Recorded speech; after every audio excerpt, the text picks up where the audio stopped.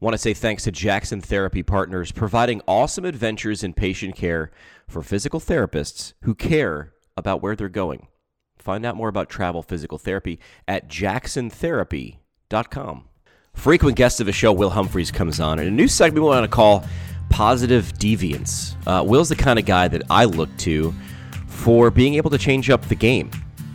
He looks at pain points within the profession, figures out which ones he likes to solve and is good at solving, and he does that. And you benefit. So we get into some ways that we can create positive deviance within physical therapy. He's going to be coming on the show pretty regularly going forward. This is the PT Pintcast. Hey, before we get started, wanted to say thanks to a couple sponsors that keep the show on the air. Physical Therapy and Balance Centers. They were created by PTs, especially for PTs in private practice.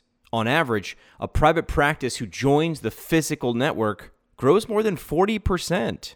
So if you're ready to discover how the largest network of PT private practice owners are growing and adapting to industry changes, visit physicalfranchise.com.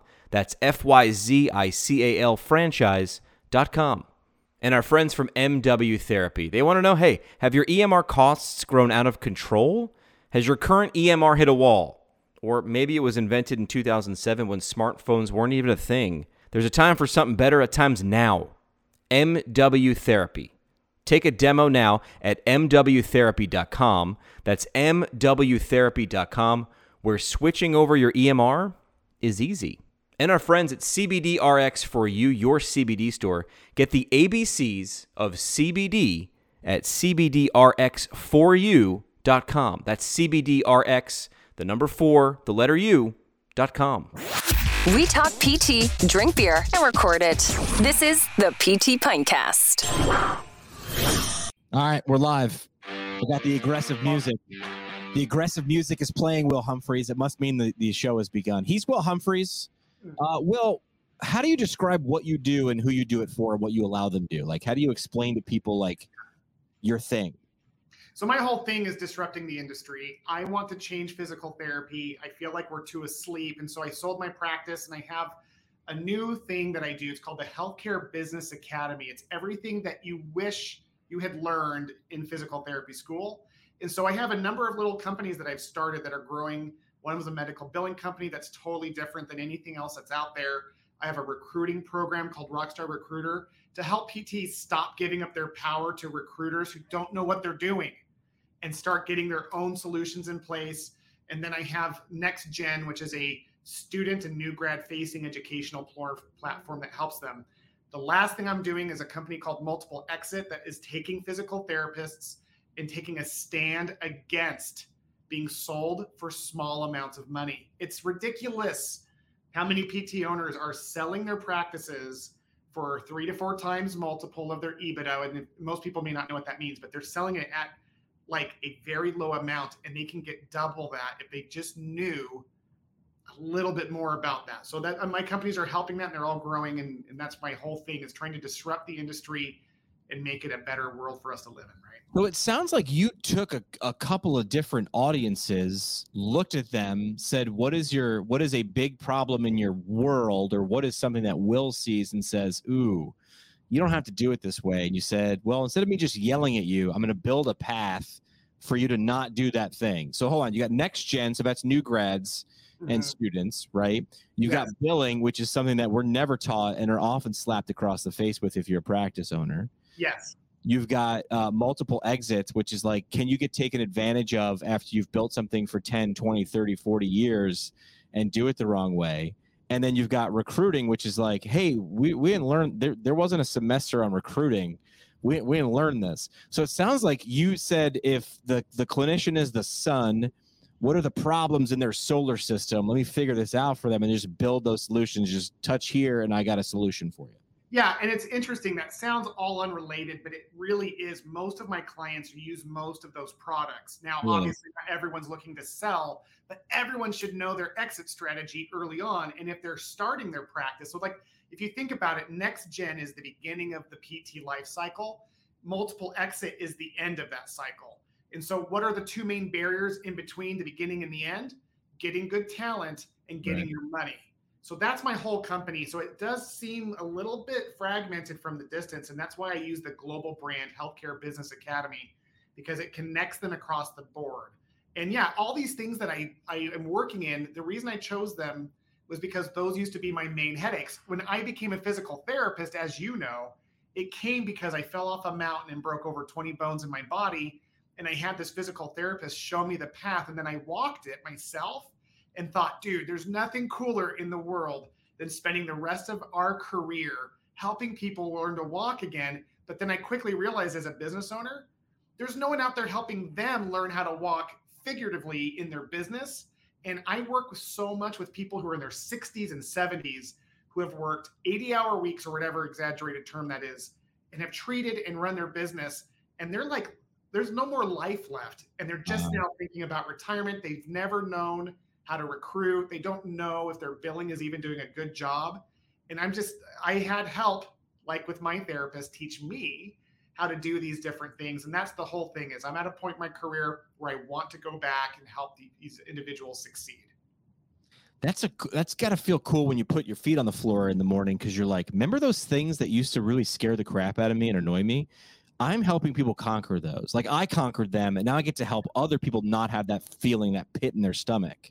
Yeah, I can tell you, like, first of all, I didn't figure any of this out. I was taught this. The one thing that I'm really good at, according to my wife, which hurts me a little bit when she says this, is that I'm very trainable.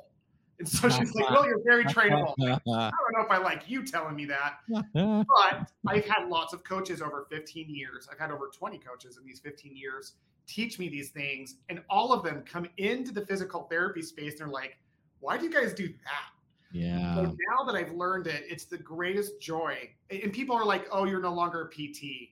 Like, I'm more of a PT now than I've ever been. Yeah. Because even though I'm not treating the patient anymore, I am treating what the ignorance that lies in our industry around the PT owners, who are the most important, in my opinion. PT owners are the most important part of our industry.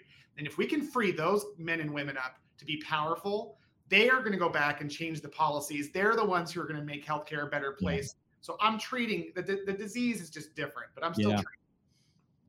When I give talks to students, I start by asking a question that I don't want them to answer. They're going to answer it in their head, but I don't want them to answer it out loud until I'm done with my talk. And that's usually like my talk of my story, right? And I say the question is Jimmy a real PT? And then I say, don't answer. And then I tell my story, and then I say, all right, what I do, because I explain what I do with like science communication, and I'm like, so am I a PT? And they're like, well, and I'm like, now I'll ask you this question: can you touch a patient without ever touching a patient, without ever laying hands or being in front of a patient? And I posit you can, like, and especially when you change the question to like professors, it's like, is your professor a PT if they don't treat? And they're like, well, of course, because they're teaching PT. I go, right.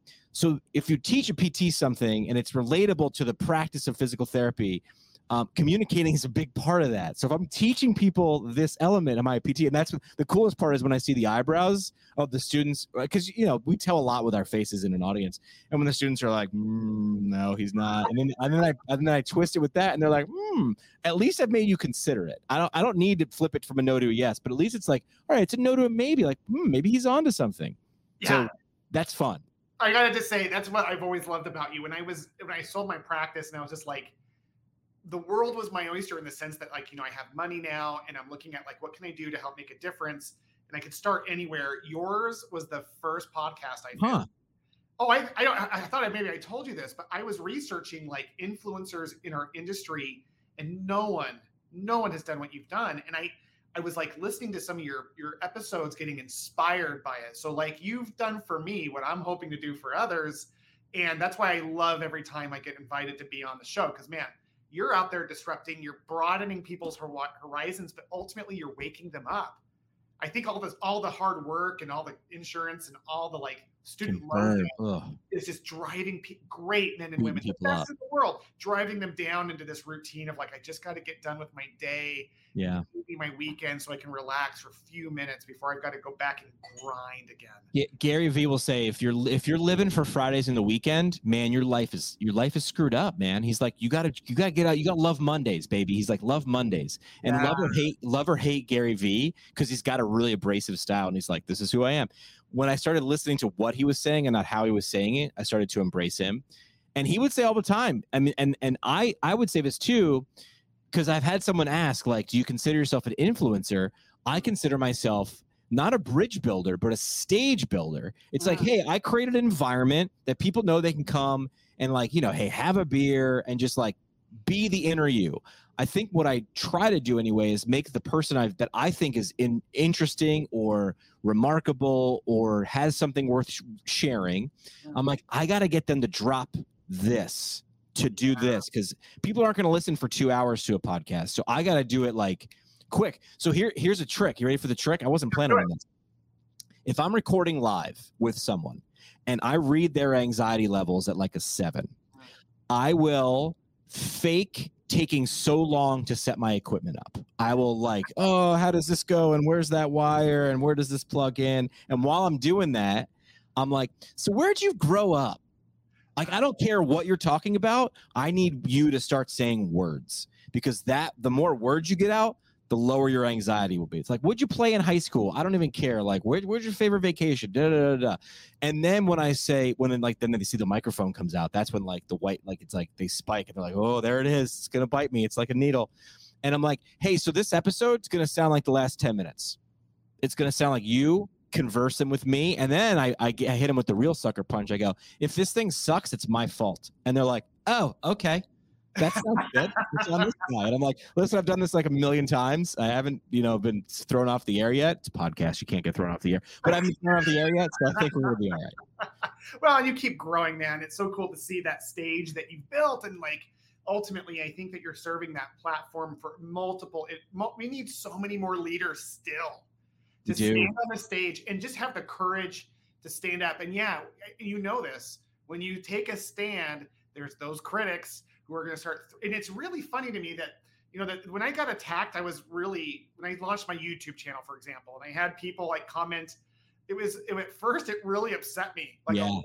I was shocked at how much someone whose name I didn't even know saying, dude, you look ridiculous on your video, and what you said is a bunch of crap. Yep. I just remember going like for a full day, and then for some reason I got over it. And now, like, I figure when people are saying those things, that means I'm starting to make an impact somewhere. Yes. And but it's interesting when you stand on stage, it takes courage. And so whether it's the first time to do a podcast or whether that they're just trying to decide what they want to take a stand for or against, it takes courage to stand up on that stage. But you're at least creating that stage and then you're encouraging others to get up there. It's the Man in the Arena. Have you ever heard the Man in the Arena poem? One of my favorites, Brene Brown, Daring Greatly, right? Yeah, it's like, be the man you're the man in the arena. You're not the critic who stands on the sideline, and win or lose, it's like you took a shot, right? But I mean, Gary Vee, not to bring him up again, but he does a great riff once where he's like, two things. He's like, who gives a shit about what Johnny Pants 427 says about you in your comments? He's like, dude, move on. Like, and what he does is he attacks with like empathy. And he's like, I feel bad for you that's what you're doing, that's what you're spending time. He winds up flipping it and he DMs them and he goes, hey man, what's up? Are you okay? And most of the time he says, they immediately become disarmed and they go, just having a shitty day. I'm sorry I commented that. And he's like, no problem, man. What can I do for you? And next thing you know, he's flipped the person into going, I'm open-minded. He is so amazing. Gary Vee is one of those guys that I think crazy. Yeah, we need someone in that regard in our industry, someone who's just able to see through it all and help. I'll do it. And yes, I'll do it. You would be perfect for that. That's such your personality type, by the way. I love Gary Vee. Man, I think you would. Yeah, you are officially the Gary Vee of physical therapy. The Gary Vee of PT. I'm saying it right here. Jimmy PT. But he also has another great idea that I will steal because I now employ it. It's like he flips it both sides. So your comment on, hey, listen, I launched my thing and I was in my comments, there was people like hating on me and I'm just going to ignore the haters. He's like, absolutely. But, and here's his crux. He's like, you can't fall in love with the honey then too. You can't fall in love with the love. He goes, because then you live or die by, hey, I did this thing and I didn't get any, I didn't get any negatives. So that's good, but I didn't get any positives. So that means it was bad. It's like, no, your content can't you got to do it because it's what you're passionate about, what you believe the audience, the world needs to consume and become, not because you're going for the likes, not because you're going to do what everybody, because he's like, then your content changes, then you're chasing likes and follows. And I've done it. I did it. This is why I kind of took the spin away from doing shows with people that I just want to have conversations with. And I said, I need to be very intentional and be targeted about episodes. I've talked about this, how I almost blew up this podcast because I was like, I'm not staying true to myself, which is like, let's have great conversations. I was like, we haven't done an aquatics episode in 17 weeks. We need to do one of those. But I was like, I don't really care about talking about aquatics right now. So I shouldn't have been, but I was playing to the audience, and that almost crushed me. Man, I needed to hear that. I was just in the process of creating content for my YouTube channel. And honestly, they teach you how to do research to find which topics are trending and which things to do. But I think I'm just going to screw that and go completely on the own and just go what speaks to my interest and desires. Because I am interested in the things I've built businesses around, just like you have. And I will tell you that whole thing about chasing likes, it is an epidemic. Yes. My greatest passion has starting to shift. It used to be 100% physical therapy. And then I had 4 boys. And now my passion is mental health. When it comes to young men, because that's all I have are young men. And it's interesting how for young men or young women, since the advent of the cell phone, right, that came out in 2007, I think it was 2013 that 95% of all adults aged, they considered adult 18 and above, had a smartphone. And the suicide rate has been tripling almost every 3 to 4 years. And what they're finding is like the pandemic of mental health issues is starting to spread, and it's all got to do with this connectivity to social media. So I actually speak on the weekends at different youth groups and talk to kids who are struggling. And I was in a room recently with a couple hundred kids, and I was shocked because I just said, hey, let's look at some of these statistics. Every 60 seconds, a teenager kills themselves. And let's talk about the growth rate. Let's talk about why this is. And I just say, without giving them like any reason, what is it do you think that's causing this? And literally every time I do it, it opens this Pandora box of people saying, well, I know exactly what it is. I can't get on Facebook or Instagram is their thing, Instagram or TikTok, and see everything that I'm not, and the pressure and all these things that we already know, but hearing it from a teenager they're half-baked cakes. My mom's from Texas. A teenager has a half-baked cake for a brain. As they're developing their experience of life and their idea of who they are, to get bombarded with all of these things, it just cripples it. It's like cancer. And so, yeah, I just think that mental health, as we go into like making a difference in this world, we have to be stable ourselves. And we're at a point in life where we have to start taking stands against things or for things. And it doesn't have to be big or small, but man, like there's so many things to choose from. And yeah, that's where, sorry, I went on a bit of a tangent of that, but that's just something. No, but I want to stay with this tangent. Yeah. You start with that. You say you start with the statistic, and then you ask the audience, like, what do you think? And they come right back and like, well, I know what it is, social media.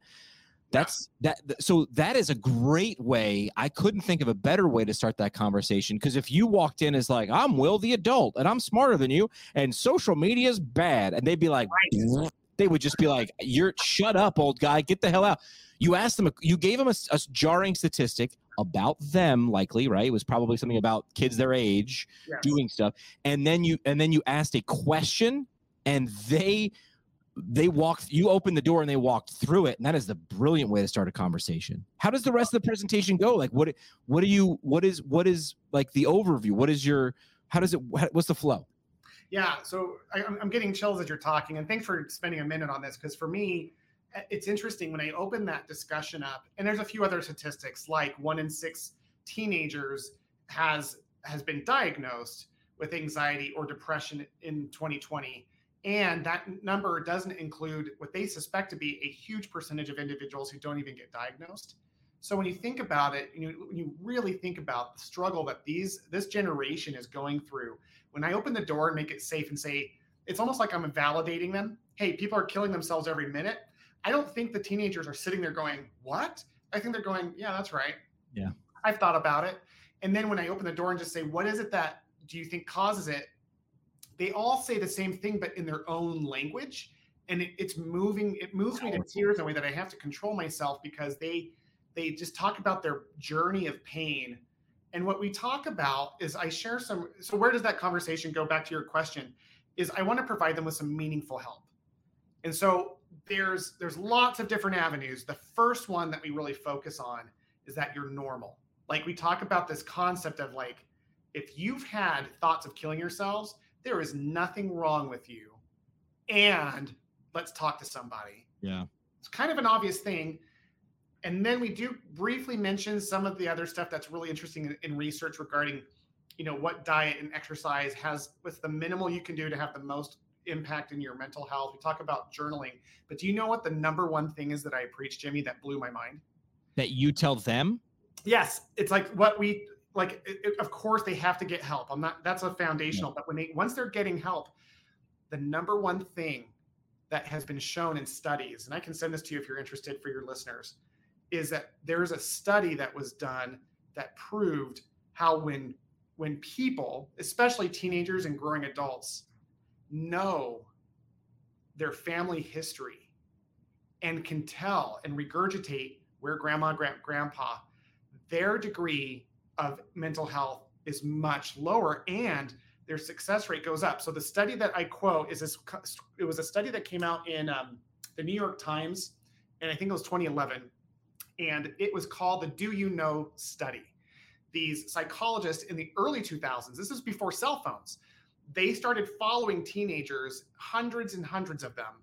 And just the one thing they thought they were trying to see, is there a correlation between feeling like you connect with your own family and mental health?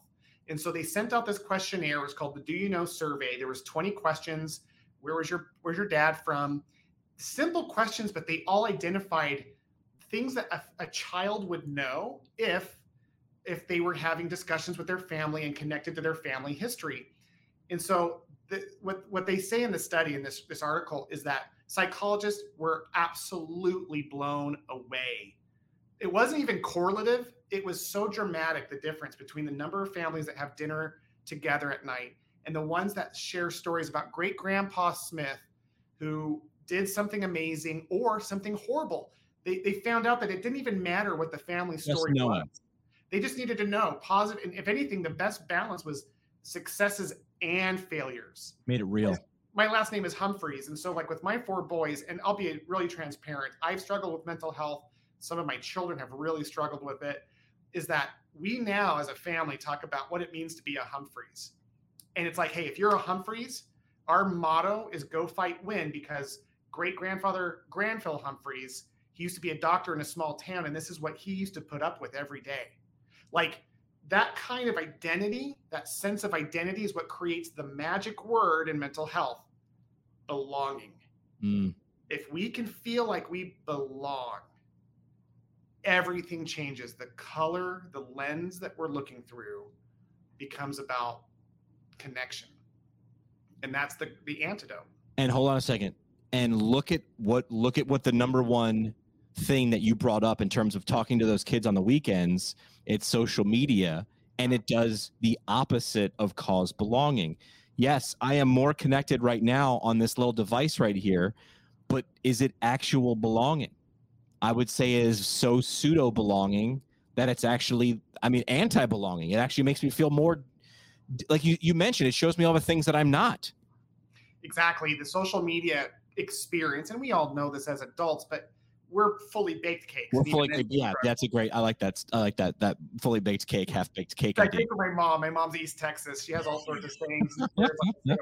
So the point is that the idea that like when they're getting on social media and their self-esteem, like you said, Jimmy, is connected directly to the likes of their post or the number of views or shares. There's no win. There's no, because if you even look at like social influencers on media, the young ones, they're struggling. It's not relative to the number of likes. There will never be enough likes or follows. You can't. And that's why I like that idea from Gary Vee, which is like, yeah, by all means, ignore the haters. But he's like empathize with the haters. Oh, not feel bad for them, but like, why are they like that? But you got to do the same things for the people who are pouring you the honey, right? Because if you live or die by that, you will live or die by that. You know, I talked to people launching healthcare podcasts, and they're like, downloads. And I'm like, here's the thing, man. How are you measuring success? And they're like, downloads. And I'm like, but if you live by the numbers, you die by the numbers. Like, I would rather you do a really great show right now, Because the cool thing with podcasting is this episode that we're recording right now on April 6th is going to come out in a week, but then 6 months from now, someone's probably listening to it. So I would rather have you create great content than worry about the downloads right now, because you're also sharpening your axe. You're getting better at this. So your episode on April 6th, you're going to be light years away in August or the fall. So like focus on that quality over quantity first. Yeah. You know, I have a question for you, Jimmy. Like, you've gone through this journey. You've been in it longer than me. What has been some of the challenges around this thing called standing on that stage? Because, yeah, you've created a stage for others, but you can't create the stage without standing on it. Right. So what has been some of the things that have been hard for you as you've gone through that journey that you've had to overcome? False senses of worth, like some people being download numbers, right? Hitting 1 million downloads, and I'm like, I'm here, I've arrived, and then we all know. I can laugh at myself now because I knew it then too. You never arrive, man. We're all just running this long life, and that's great. So I would say like this.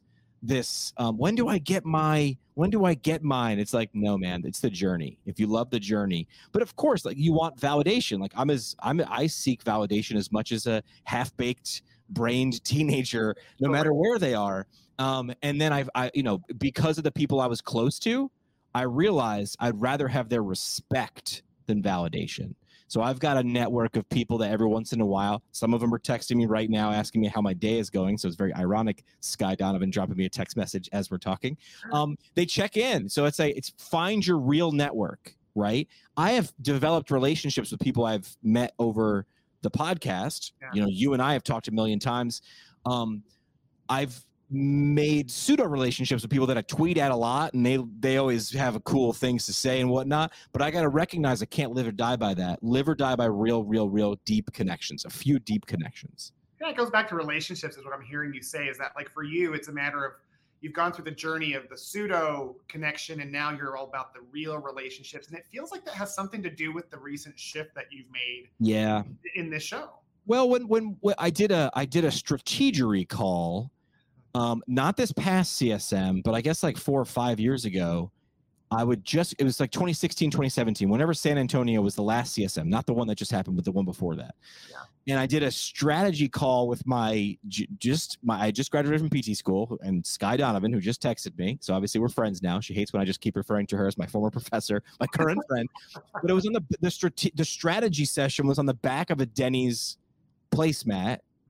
And she's like, what do you want to do? And I'm like, I don't know, just going to keep talking to people. And she's like, but you have to have a direction. You don't have to have like the whole map, but you got like, what are you going towards? Like, what's your North Star? And I was like, I don't know. And somewhere over moons over my hammy, I just blurted out like, I want to be the voice of physical therapy. She goes, what's that mean? And I'm like, I don't know, but like, I want to help unlock really great ideas from other people. Like, I'm not going to be a clinical leader in something. I'm not going to be able to wax poetic about all the intricacies of private practice ownership, but I'm terribly fascinated by a little bit of all of it. So I'm like, well, what's my superpowers? Like, I really care about having good conversations. Can people gain from that? I think so. And I'm going to do it regardless. And she's like, then go. And then she was like, she paused, put her, chintzy silverware down, plastic fork and knife, and said, and do that and be whatever that is, have that, make a decision. And I think that change that you referenced recently, when I went from thinking of Pintcast as a show to a network, and how do I have different conversations with different types of people, that was based on that, which is I want to be the voice. So if you're going to be the voice, you got to mix it up with people. So why do you want to be the voice? I see so much potential in this profession. I mean, there's so much potential in the world, but obviously I'm a PT, so this is near and dear to me. I used to say PTs were bad at communicating. I changed that now. I don't think we're bad at it. I think we're not given instruction on it enough, and then we just rush through it and do it, and we don't give ourselves the time and put the energy into becoming better. We'd rather just rush through it. And I see that because my day job is working with people who are so smart, like PhDs and MDs and PTs and OTs and SLPs, and they're going to go give a presentation at their national conference. And I'm like, have you thought about what you're going to do? Like, can I help you a month, 2 months, 3 months beforehand? Now I'll throw that together like a week before. And I was like, you've done all this great work. Your whole life has led up to this moment. Not to make it so grandiose, but like it has. Like your whole life has led up to every moment. But like, and you're just gonna fudge how you're gonna share that? Like, what is success to you? What does the success of your presentation look like to you? If you're going to give it in front of 1,000 people, is it have given it in front of 1,000 people? Well, then you can show up and do a crappy job and you'll still check the box. I'm like, and that's where I start with my mantra now, which is it used to be science isn't finished until it's communicated. And that was somebody else's words. That was Sir Mark Walport, who was like the science minister in the UK. And I was like, I love this guy. I'm going to get that tattooed on my bicep. Science isn't finished until it's communicated. Because look, it's got science in it, and that's where PT is. And it's got communications. I'm like, that's where I am. And I'm like, this is great. And then I rattled it around for like 2 to 3 months saying it. I made it the signature on my email, like everywhere. I'm like, this is the greatest thing ever. And then I was like, oh, it's incomplete. And like, not to one up Sir Mark Walport, but I think he was really close. And I changed one word, and it was science isn't finished until it's understood. Because the goal of communicating is not to have communicated. The goal of communication is to relay or achieve understanding by the other party. And you have to take ownership of that as the sender. And I love using this analogy. It gets real clear when I use this analogy. I have a friend who's a 3rd grade teacher. And I say to her, I could do your job in 2.5 weeks and be home by mid-October. And she's like, no, you couldn't. And I go, yeah. Give me the syllabus. I can talk fast. I can draw real fast on the board. I could rip through the syllabus in 2.5 weeks. If my job was to just communicate that information, I could vomit information on a bunch of 3rd graders. But that's not the goal. The goal is to make sure it's understood, right? So when you change it that way, patient education, which a lot of times is done as you're walking the patient to the front desk, like, here's your HEP and here's HEP2go.com and what you want to do 10 of these and you know what, and then call me in the. It's like, wow, I don't think that communication is going to go well because it wasn't intentional. It's being rushed. You didn't practice it. And are you measuring it? Are you ever having someone watch or record, or how are you getting better? And I'm like, you did your whole life led up to that moment. And you just never decide what you're not good at it. So you're not, and so you're afraid of it. You're not good at it. So you feel self-conscious. So you're afraid of it. So you just blow through it as fast as you can and avoid it. So that's why I want to be the voice of PT. Yeah, I'm in, man. I love it. You hit something really powerful too that I loved, which is this idea of like, you alluded to it without saying it directly, like the barrier that keeps people from understanding, apart from having someone with a stage and people who can share, is our own overwhelm and busyness. Like when you're talking about the HEP and you're like, hey, this is it, by the way, it's because our industry is almost identified by being overworked and burned out. And so for the first time ever, we have a generation of PTs, and I see it all over the place in Facebook groups, that are asking themselves, why did I do this? And should I stay in this? That was never a thing when I was coming out of school. Yeah. Like PTs were giving up, being accepted to medical programs for MD to become a PT when I was in it. And that was because my student debt is a fraction of what it is now. The average student, I'm almost sure it's 170,000 or 175. Is it? Yeah, something like that. Per student per graduation, and they're coming out making in the high 60s on average. And it's like, there's no world where people, and then they're being like, the cattle prod where you've got all these patients you're supposed to see in a given day. And so, we've not being able to have time to learn all these other concepts that would really solve that for some of these or most of these individuals isn't there. They don't have the time, the ability to step in and do it. And so that's probably the one challenge, no matter what we're trying to do to make this world a better place for our industry, is the burnout, the overwhelm. For people who are taking time to listen to this, like they should really take a second to acknowledge themselves and recognize, yeah, I represent a small percentage of people who are willing to take the time to grow and learn and connect their network. Yeah. And so many other people would love to do it, but they just don't feel like they can because they're so burned out. Well, let's talk about one pain point or one thing that we'd like to improve, because that's what I wanted to do with the show being positive deviance, right? Yeah. Which is a great term, by the way, that I've mentioned before. And I want to say to the audience, I got it from Alan Jetty, who's the editor of PTJ, the PT Journal. And he said it in a talk at Brooks IHL. And it was like the crux of his talk. And I was like, he was like, the world needs more positive deviance. And I remember just being like snapped out of it. Like, what is those two words are in opposition, and human beings do not like that, but we do like it. It's like an itch. We're like, we got to scratch it. I'm like, what does that mean? And he really said like positive deviance. As I'm bringing up the actual definition because as well, it's like based on the observation that in every community there are certain individuals or groups whose uncommon behaviors and strategies enable them to find better solutions to problems than their peers while having access to the same resources facing similar or worse challenges. It's like, listen, these the Banksies of the world, the people who come at things sideways typically can be given less resources and get better results. This is the A team. It's like there's just 4 dudes in a van and we can get better results. So that's why I kind of liked it, which is like, how do we positive deviance our way through problems? Because that's pretty much the only way. Yeah. So I wanted in this show, make sure we always brought up one thing that's kind of like, hey, bothering or that you're working towards. And you said it was the small thinking of PT owners, because those are the people that some of the people that you're talking to. So let's identify the problem, and then what's 1 or 2 strategies that you're using to help them get out of that small thinking. Yeah, so the problem of small thinking anything in our industry is a direct result from the mindset of our industry. It's something that we can't, in my opinion, I don't think we can identify one thing as the reason our industry tends to think this way, but it's shifting. And I'm so excited about that, Jimmy, because students are coming. I think it's part of the problem getting so bad that people are starting to wake up.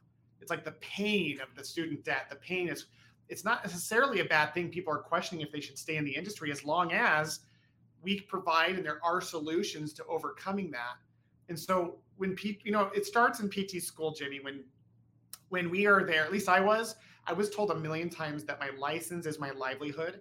And I think that turns PTs into PT owners who are constantly looking over their shoulder for Medicare audits that aren't going to happen, or a patient lawsuit that statistically is very rare, or, all these different things that are there, instead of keeping their eyes on what could be possible. Like, it's the difference between playing the game because you're afraid to lose versus playing the game because I want to win. This is when people go into a situation, they go, what's the worst that could happen? I'm like, I don't know. What's the best that could happen? Bingo. And that mindset shift is there, and it's coming. That's the good news, is that this new generation is figuring that out. And for me, more than anything, Jimmy, the thing that I want to help people see is that anything is possible, because your license is your possibility. It's a license too. Yes. You work so hard to become a PT. I really believe this. The best men and women I've ever met on this earth are PTs. Like, it's mostly who I associate with, but I will tell you, I've networked outside of PT more than I have in. And the people in PT are the biggest hearts, and they're so afraid. It's the fear. It's the crippling fear. And it gets me really angry when I'm trying to help them. See, I called it treating. When I'm coaching, or whatever that word is, that I'm helping them get out, it's when they come back to, yeah, but what if this happens? It's like, yeah, well, what if we all die tomorrow? What if there's so many what ifs that if we start playing that game, it's never ending. But every once in a while, Jimmy, I get the chance to work with someone and they start thinking, what would be possible? What could I do in that case? And these are men and women who are literally, in some cases, and it's not about the money, but if they want, they're making millions of dollars and they're improving patient care. They're not creating these cattle call clinics.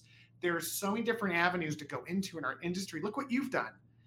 Because you're a physical therapist, you've created a stage to help other people. So the thing that I just want, I think I'm so excited about, is that our environment is allowing people to wonder what's possible. And if my role on this earth before I leave physical therapy is to help people ask themselves, what would I create if I thought there was no barriers in physical therapy? What's possible for me and my family and my patients if I believed I could do anything I wanted to and make as much as I wanted to, whatever those things are? What would that look like for them? So after that, which is sort of like mind mapping or envisioning, what do you tell them to do? Like, what's a first step, or the first step, which is like, okay, once you have that, how do they start to put that into a reality? How do they make that intangible tangible? Yeah, and this isn't me. This is like studies in science and Forbes magazine and all this stuff. No matter what we're doing in life, there's two things I always recommend to get people in the right mindset. It's build a network, because who we know now, who we are in 5 years, Jimmy, is directly proportionate to what we read and who we associate with. Period. So we got to build our network. And I always say hire a coach. The coach is going to direct you on the best books. There's so many good books, but good is the enemy of great. You want someone who's done what you want to do, whatever that is. Start a podcast and learn from you. Or if it's something in private practice that I can help with, like you go to somebody who's figured it out, who has been a positive deviant in the industry to help you become a positive deviant. And what's cool is that none of us get here without the help of many mentors and coaches. True. And when we get there, what happens at the end when we start realizing what's possible is then we get excited about our thing that we want to influence in the industry. And that becomes maybe our niche that we start becoming known for. But me sitting in this chair has less to do with me and a lot more to do with the literal network of people who've cared and poured their heart and soul into me. And now that's all you and I want to do. We want to just give that to this industry because there's so much more that we could be, right? Yeah. I didn't know that both of yours was really small thinking of PT owners, and mine was going to be how not to stop innovation or how to get out of the way of preventing innovation, but they completely overlap. So here's like a story and a half. It's not really two stories. It's a story and a half. But people come to me now. I put out a podcast course, which is like the complete healthcare podcaster. Like people came to me and they're like, how do I do this? And I got tired of writing the same emails over and over again. I'm like, here's a course. It's $200. It took me, 6 years as a podcaster and 15 years as a broadcaster to learn this. I figure that's worth $200. I think it's probably worth more. Just my 2 cents. Not that I don't want that to sound like a criticism, but like what you create, you are the expert in our industry on this, man. But here's the funny part, right? So I have people come to me and organizations, not people, organizations. Well, people in the organizations, but they're representing organizations, big organizations, probably with more than either 1,000 employees or 5 to 10,000 members. I'm not going to say who they are, but I've had conversations like this half a dozen times in the last 6 months. And it goes like this. We want you to help us launch a communication strategy or a podcast, something in your sphere. I go, great. And they go, how much? They go right to how much does this cost? And I'm like, you know what? I'm used to that because that's what people do in terms of shopping for something, right? That's our gut reaction. How much does this cost? I personally think you should ask, what am I getting out of this? Then I can weigh it against cost, but that's not here or there. People want to rush to cost. Instead of me talking around them, I go right at them. I go, okay, there are 3 payment models. 1 is I teach, 2 is I mentor, 3 is I lead, and they are more expensive the deeper we go. Teach, I come into your organization, I do a quick day or 2-day thing. I teach your organization a set syllabus, and then I'm done. I pat you on the back and I say, good luck. I bid you adieu. Second is mentor, where like I come in, I do the weekend thing, and then I'm on a call or I'm there with you on this journey. Whatever we need, we can figure out what the frequency is. Is it twice a month? The third is you hire me, I do everything. And that one's going to be really expensive because I have a job. So if I'm doing everything for you, you are now paying me a lot of money, right? So I go through the pricing model and I say teach is 1, mentor is another, lead is the third. It's most expensive. And I go, if you want that, you're going to pay for that. And they often go, how much is each one? And I tell them. And I even write in the email, gasp, why does it cost that much? And then I go through a little like 2 sentences because I've done this and I know what it's worth. That's why I know I can charge this. And then I save this for the email reaction, which is always like, we'll think about it. And I'm like, okay. And they either do and they hire me or they don't. But I always send this option back. Oh, I forgot to mention there's a 4th option. What's that? And I said, it's $0. Tell me more. And I go, I do everything I mentioned there, but I now get to sell advertising on your podcast and I keep 100%. And they go, you can't do that. I go, why? Because you're going to create something awesome and you're going to make lots of money. And I said, exactly. That's why I'm getting the money up front, because I know exactly what I'm capable of, and this thing's going to blow up. And then I can't ask. Then I have no leverage because I've already created the thing. If you're a logo designer and you do this, you can't ask for more money later, but you know what you're going to give them. So that's the half a story, right? That's the mindset thing. And the funny thing is, the other half of the story is, in my job, I take things that don't exist and I create them. Will takes things that don't exist and creates them. And these things solve problems. They either inform, I say there's two things that you can do with content: inform or entertain, or the bonus thing, if you do both at the same time, it's informative and entertaining. That's the golden goose. A lot of times people will ask me to do something, and I've done stuff to prove proof of concept things that's working for free, right? But under the agreement that this should lead to, if this hits certain metrics, if I do something badass and we decide what badass is hitting this, and we do it badass, then we get into a conversation about that. And people often ask, we want to be innovative. Can you create something innovative? And then I deliver to their specifications an innovation in communications, because that's where I live. And then they fail to innovate. We love to talk about how innovative we are. We love to pat ourselves in the back so much that we might dislocate our shoulders. And we love to get caught up in talking about innovations. But when you have opportunity and resources to truly innovate and you don't, it annoys me to no end, because you said when it was green grass and blue skies outside that we're innovative. And then innovation, the innovation monster, the thing to defeat, showed up, and you didn't get on your white horse and go to battle. To me, that breaks my heart, because we need innovation. We absolutely need it. And I think it comes from a place of fear, because everything, you can reduce fractions to the base emotion of why people do or do not do things.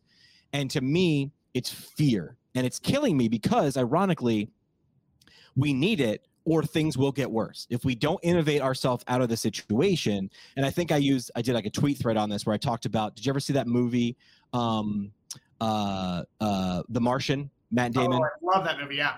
And that one line where he's like, and the cool part is most of that movie is him talking to a camera because he's marooned on Mars.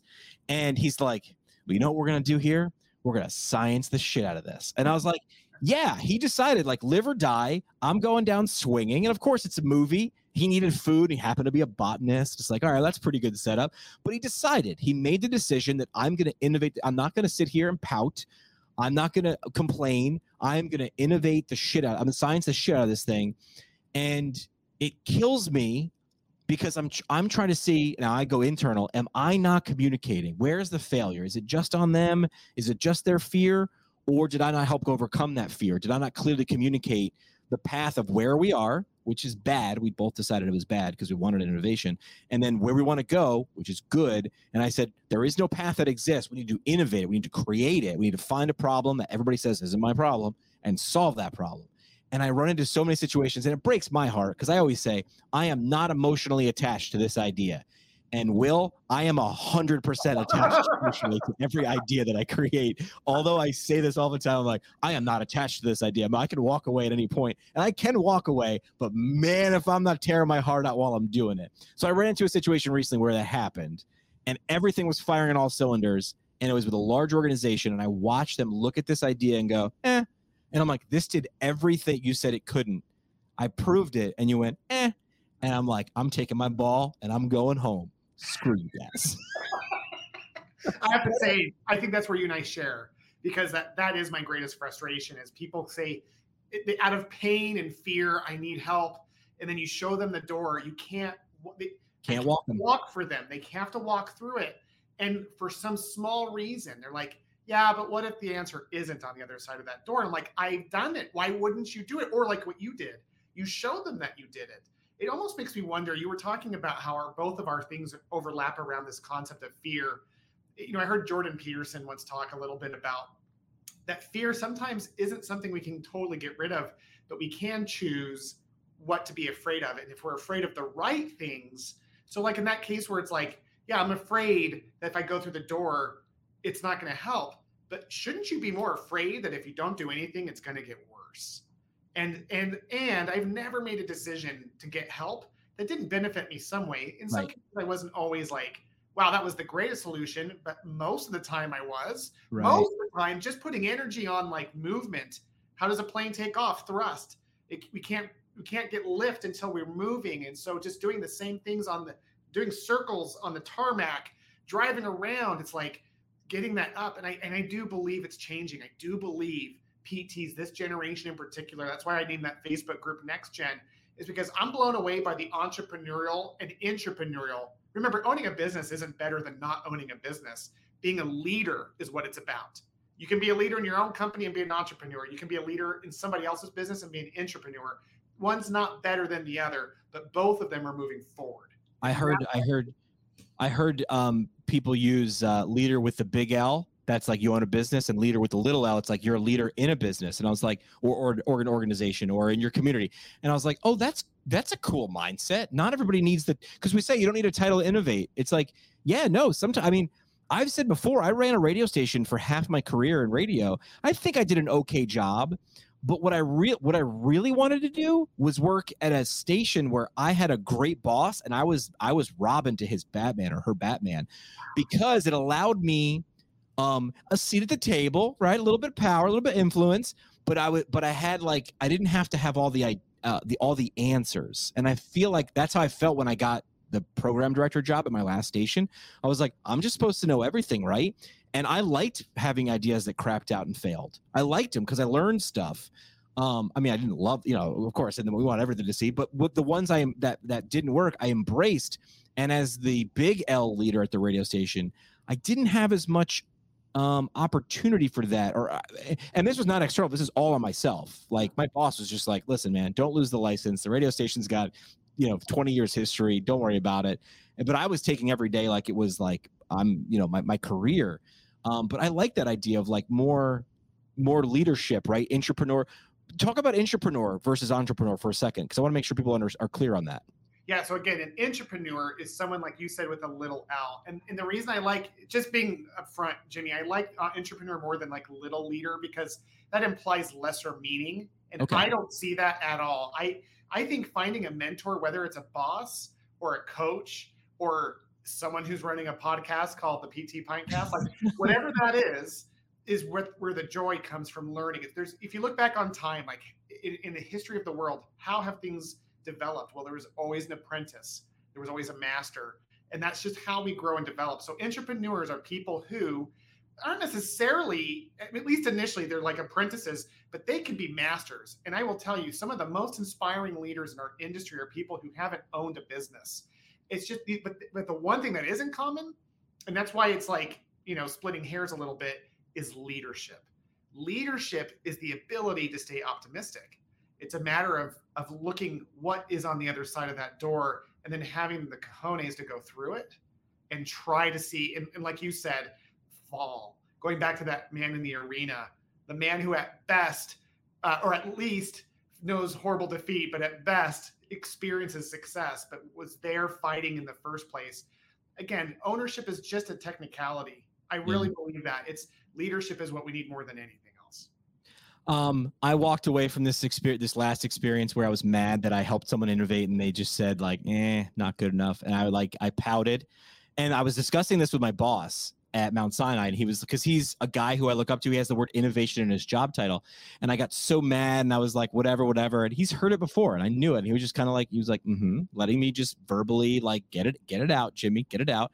And I came up with this really cool phrase in the moment, like, just like, I verbally process as well, like you do.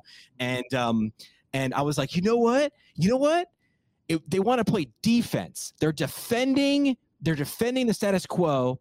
And I was like, true innovators play offense. And I put it on a t-shirt, and I put it on my Shopify store, and somebody bought it. I was like, hell yeah. Innovators play offense. Innovators do play offense because they're out there making change. And it's the reason more people don't do it is fear. And there's this generation that's coming up. They're more courageous. They're motivated by debt, honestly, which is always a great motivator to say, well, if I'm going to do this, I'm going to do it my way. And they're taking that stand.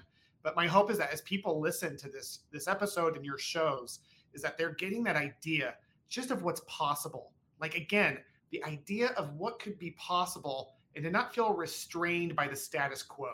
I am so sick and tired of people thinking about their license being their livelihood. I want them to see the possibility that lies in it, and listen to guys like you who are going to hear that and go, yeah, what could I do? Maybe I'll totally disrupt the industry and start a new company, or maybe I'll go find someone who's doing that now, who I can believe in, and be an entrepreneur in that company and change it, right? That's cool. All right, so let's wrap this thing up with something you're looking forward to in the next week, month, 6 months, year. Like, what's something you're skating towards? Like something you're excited about, like changing or happening or becoming, or any of those. Man, I'm so excited about so many things. That could be a whole episode right now because there's so many good things going on and so many challenges. One of the challenges I'm facing right now is they're looking at putting a pacemaker in me. I've got I've got that coming up. But what I'm excited about behind that is being completely in control of how my heart operates, which has been a little bit of a struggle. So it's kind of a mix there. That will be my 13th surgery. And I'm getting my hip replaced this summer. So I could walk around and be really bummed about these things. And there are days where I am not like painting this like rosy picture. But what I'm really grateful for more than anything else is that like the mental health of my kids is getting better. My oldest son is starting college and he had a traumatic brain injury and he's finally registering for class and the boy is going to kill it. I'm so excited for him. I honestly, right now, this is one of the happiest times of my life because these people that I love called my family are starting to thrive in the face of challenge. And I'm following suit. I'm going to commit myself to doing better and doing more. I'm looking forward to those things because you sound like you're looking past the difficult things which will happen, right? Yeah. Surgery and hip replacement, like not easy, but you're focused on the long-term benefits of those, increased mental health benefits. I'm gonna take a similar vein. It's weird how these things happen by accident. A couple years ago, I tried to throw a party. And I think I told you about this at CSM. Yes. With Team Gleason, and then I reached out. I thought, hey, if I build it, they will come. And I built this party. The organization raised $100,000 in a night, and I was like, this is what we should be doing at every CSM. This is positive deviance in action, right? CSM is a very busy time. I came to some people's attention and said, I'm going to throw a party at this CSM. Let's do our parties together. Let's combine sections meeting. Let's combine our parties for this common good on the outside. Let's leave behind more than just a bar tab and a bunch of hotel room reservations. And I was kind of told, we don't do that here. And I did it anyway, and we had a success. And then I said, well, I'm going to walk back to those people with this success. I'm going to show it right in their face and go, next time I call, you better come with me. And it never got momentum. And it came up on my Facebook memories that we did it 4 or 5 years ago, whatever. And I said, you know what? We haven't done that again because I took that L, I took that loss, and never fought again. So I made a sort of a flag, a plant moment, and said, I'm going to throw a banger. That's what the kids these days are calling it, right? A banger. I'm going to throw a banger at CSM in San Diego next year in 2023, and it's going to be a charity benefit. It's going to be, I always say, I want to throw a party that I would want to pay money to go to. It's going to benefit a nonprofit organization of our choice. I'm working on a couple right now in the background, but I'm putting this out there in the universe a few times on podcasts, on Twitter, on Facebook, on Instagram, because the more I put it out there, the more I'll like, okay, you want this because you keep repeating it. Now you got to go make it happen. So I'm looking forward to that.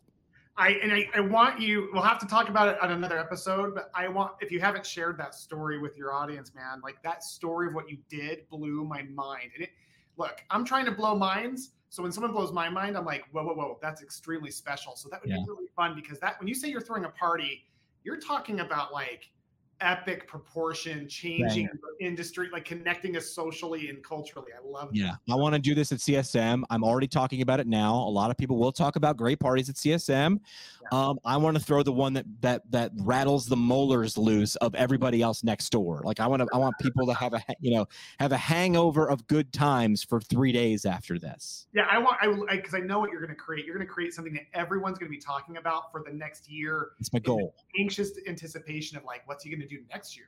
I have no idea. Well, I'm starting soon. So you're going to be on the planning committee, Will. I just dubbed you on the planning committee. All right. This was our first episode of this sort of ideas, positive deviance. Let us know, DM or drop us a message. The contact information of Will and myself always in the show notes of the episode. So we like to say the best conversations happen at happy hour. Thanks for coming to ours. Like what you hear? Tell a friend or leave a review on iTunes or Google Play. The show today is brought to you by the Brooks Institute of Higher Learning, an innovator in providing advanced post-professional education. The Brooks IHL offers 7 on-site PT residencies, including orthopedics, women's health, geriatrics, pediatrics, sports, and neurology, as well as a neurologic OT fellowship, a competitive OMPT fellowship, and a speech therapy clinical fellowship. Therapists that complete a residency or fellowship through the Brooks IHL will markedly advance their knowledge and skills in a specialty area of practice. Learn more about how a residency or fellowship can help you advance your professional development at brooksihl.org. Our home on the internet. PTPintcast.com. Created by Build PT. Build PT provides marketing services specifically for private practice PTs. From website development and hosting, Providing content marketing solutions for PT clinics across the country. See what Build PT can do for you today. At buildpt.com. The PT Pintcast is a product of PT Pintcast LLC. It is hosted and produced by PT Pintcast CEO Jim McKay and CBO Sky Donovan from Marymount University.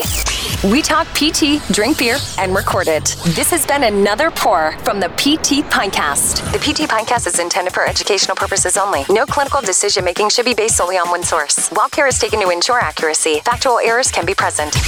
More on the show at ptpintcast.com.